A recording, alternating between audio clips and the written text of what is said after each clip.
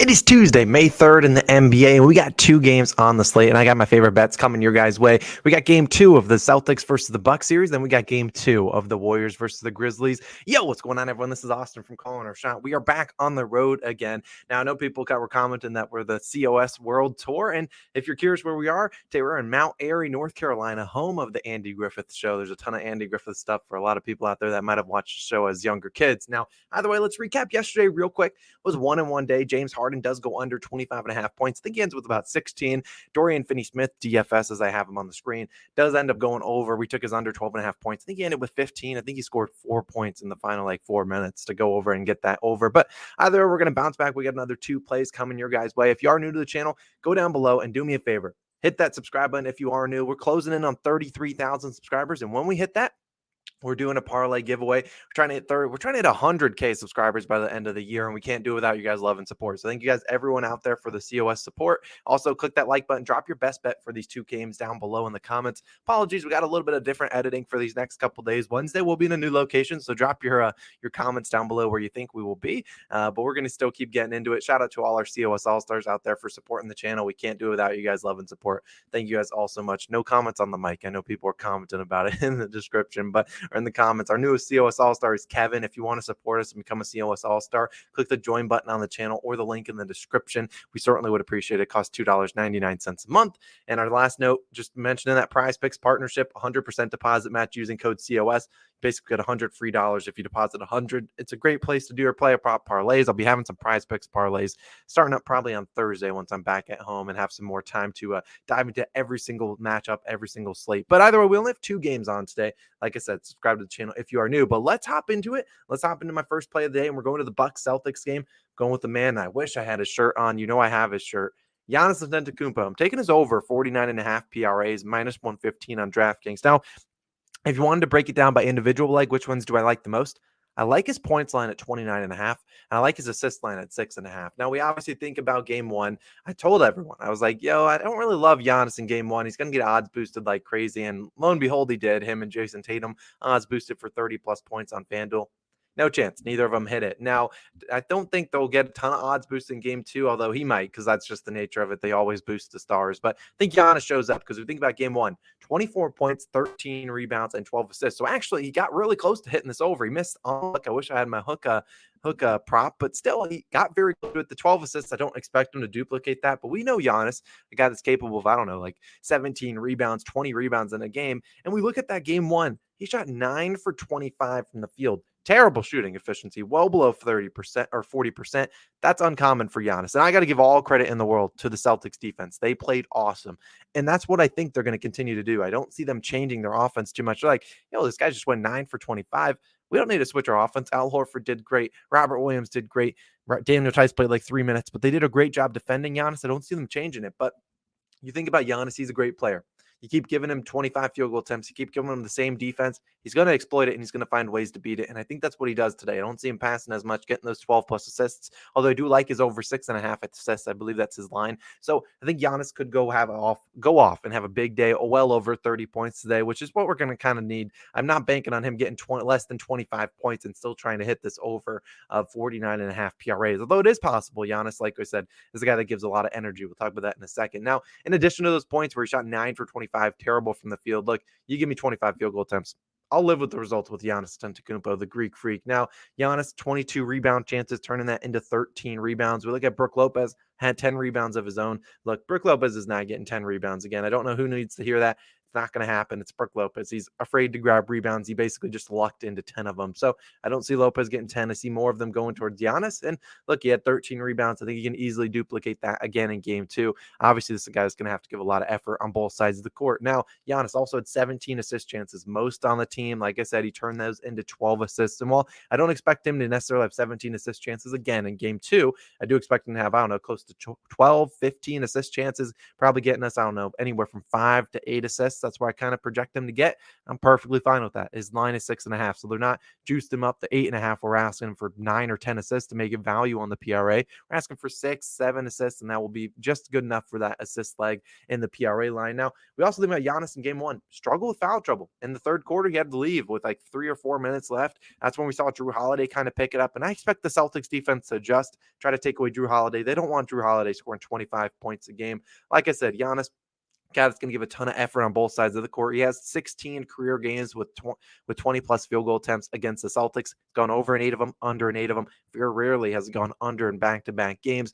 Like, this is Giannis Antetokounmpo. He's the Greek freak. I know it's the playoffs. Things are harder to score, but 25 field goal attempts, which is well above the 20 plus I just gave you that stat for. I think he's more than capable of getting it done. And as always, like we always say, tonight we are getting Greek freaky. So we're taking Giannis Antetokounmpo over 49.5 PRAs. Like I said, if you want his individual breakdown, I like points, then assists, and then rebounds in that order, although I think he goes over, hopefully, in all 3 of them, so that he can give us an easy cash in game 1. Let's talk about a couple other leans in this game. Like I said, Jrue Holiday, under 19.5 points. Look, I don't see him doing it again. Like I said, Jrue Holiday either 25 points or 15, and he hit us with the 25 points. Guarantee you he probably goes under tonight. It's just the nature of the game. It's the nature of the beast. It's just a pendulum swing going back and forth, back and forth. I think he goes under. Grayson Allen over in points. Everyone's been riding the Grayson Allen train into the ground. Hit 11 points in game 1. Did hit a lot of key open shots. I feel like you might be jumping onto this train a little bit late. That's why I haven't been giving out Grayson Allen props, just the lean, but I like him to get a couple more open shots again today and probably knock him down. Played pretty good defense in game 1. And then Al Horford over 10.5 points. I don't know who said his over in the game 1 in the comment section, but I appreciate whoever said it. Look, he attempted 9 3-point attempts. And while I doubt he attempts 9 again, should be able to knock him down. I think we made 4 threes. So consider his over in threes as well. Probably the line's 1.5. But it's Al Horford. He's going to shoot a lot. He's going to be relied on for defense against Giannis. And so I don't mind that at all. Now let's move to the second game. We have the Grizzlies versus the Warriors. Warriors up 1-0. They won 117 to 116. Very weird game. Basically, everyone in the starting lineup for the Warriors went under. Jordan Poole carried them with almost a 1-point triple-double. I think 8 rebounds, 9 assists. Draymond Green gets ejected. On the other side of the court, we had John Morant and Jaren Jackson Jr. going off. But one guy that went under, Dillon Brooks, and we're taking his under 23.5 PRAs today, minus 120 on DraftKings. Now, we think about Dillon Brooks. This is a guy that is he's quite suspect. And we think about him in game 1. He had 8 points, 2 rebounds, and 3 assists, 13 PRAs, and 5 personal fouls. He only played 30 minutes overall in that game, and there's a reason he struggled with fouling. That's a common thing for him because he's going to be asked to guard Stephen Curry. And look, Stephen Curry is a great guy drawing some fouls. We've seen Dillon Brooks struggle with fouls in a lot of the matchups against Steph. And we look at his 6 career matchups against Stephen Curry. Here's his PRA line. His PRA numbers, 13, 16, 26, 27, and 13 PRAs. He played 24 plus minutes in all 6 of them, so I'm not just giving you games that he played like 3 minutes and counting them towards our stats. He played a lot of minutes in a lot of these games, and he's going to play a good amount of minutes today, probably 25 to 35 minutes if he can stay out of foul trouble. The one game he hit is over, 26 PRAs. He had 6 assists in that game. I don't see that happening again. This is not a guy that passes a ton. Now, if we look at the Warriors, one of the best teams at limiting PRAs to opposing shooting guards and small forwards. Now we look at it. Warriors allowed the 4th fewest points per game and 2nd fewest rebounds per game to shooting guards this season. Look, that's basically Dillon Brooks' position. If you want to say, no, Desmond Bane's the shooting guard, fine, move him to small forward. And that's where they allowed the 3rd fewest points per game and the fewest assists per game to small forwards this season. Look, I don't see him getting a ton of PRAs, don't see him getting a lot of rebounds and assists, having to go out and guard Stephen Curry. So already that's kind of in the groove. I don't see them putting him on Jordan Poole. They're going to keep that Stephen Curry matchup probably there because that's who he's always been used to guarding. And we think about the Warriors, like we talked about, they weren't double teaming Morant much in game 1. Like the Timberwolves double teamed him a ton in the first round. That's going to leave the less open shots for Brooks. We did see in that Minnesota series in round 1, he did still go under this line and over this line in 3 of the games, splitting it very down the middle. But I still don't see him getting it done. Asking him to get 23.5 PRAs, probably asking for a lot more points than it is rebounds and assists. So if you need an individual line, I'd lean his under and just points alone. But I'll be taking the under in PRAs because I don't see him getting a ton of rebounds and assists today. I think his RA line is probably like 4.5 or 5.5. So there's a reason behind that. So those are my 2 plays of the day. Let's talk about a couple other leans, and then we'll talk about my leans for each of these games overall. Talk about Desmond Bane. Lane is under 18.5 points for every single reason I just said for Dillon Brooks. The applies to Desmond Bane. We saw him struggle in game 1. What do you have, like 10 points? Like, I think he's going to struggle again. I think he shot 3 for 10 from the field. He is a good player. He'll bounce back, but The moral of the story, he's not going to get a lot of open shots. And like I said, I just gave you all those stats for the Warriors giving up the fourth fewest points per game and third fewest points per game to shooting guards and small forwards. It's going to be tough for Desmond Bane. I think Ja Morant and Jaren Jackson Jr. are going to have to carry the show. They're going to need some other guys to step up off the bench like D'Anthony Melton or someone along those lines. Jordan Poole over in points. Just talked about it. He had 31 points in game one. Awfully suspicious he doesn't have a line right now. Now, it could be because Klay Thompson is currently questionable, but maybe they don't want to toss out a Klay Thompson or a Jordan Poole line, then get Klay Thompson's inactive and then have it just absolutely just blow up in their faces. But I don't see Klay Thompson missing. Klay Thompson has a line for all we're talking about. So Jordan Poole, don't mind him, is over. I don't necessarily think he scores 30-plus points again, but coming off the bench, should be able to get it done. Played 38 minutes. He's going to play his minutes regardless. And now we talk about these two games. Don't really love the spreads all too much. I think the Celtics are 4.5-point favorites. The Warriors are 2-point favorites. I lean the unders in both games, though. We think about the under in the Milwaukee Bucks Boston Celtics game. That hit easily. We didn't have to worry about it. I think it was like 100-91 or something. Didn't get even close. So I think they go two great defensive teams. I don't see a lot of scoring happening again. Like the under in the Memphis Grizzlies versus Warriors game, 227.5.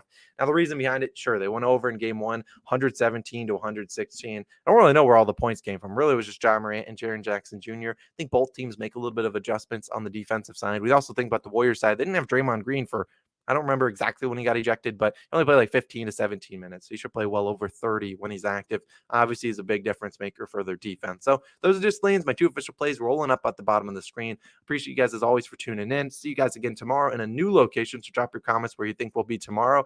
And if you see me in public, definitely feel free to say hi. I appreciate you guys as always. It's been Austin. I'll catch you guys in the next one.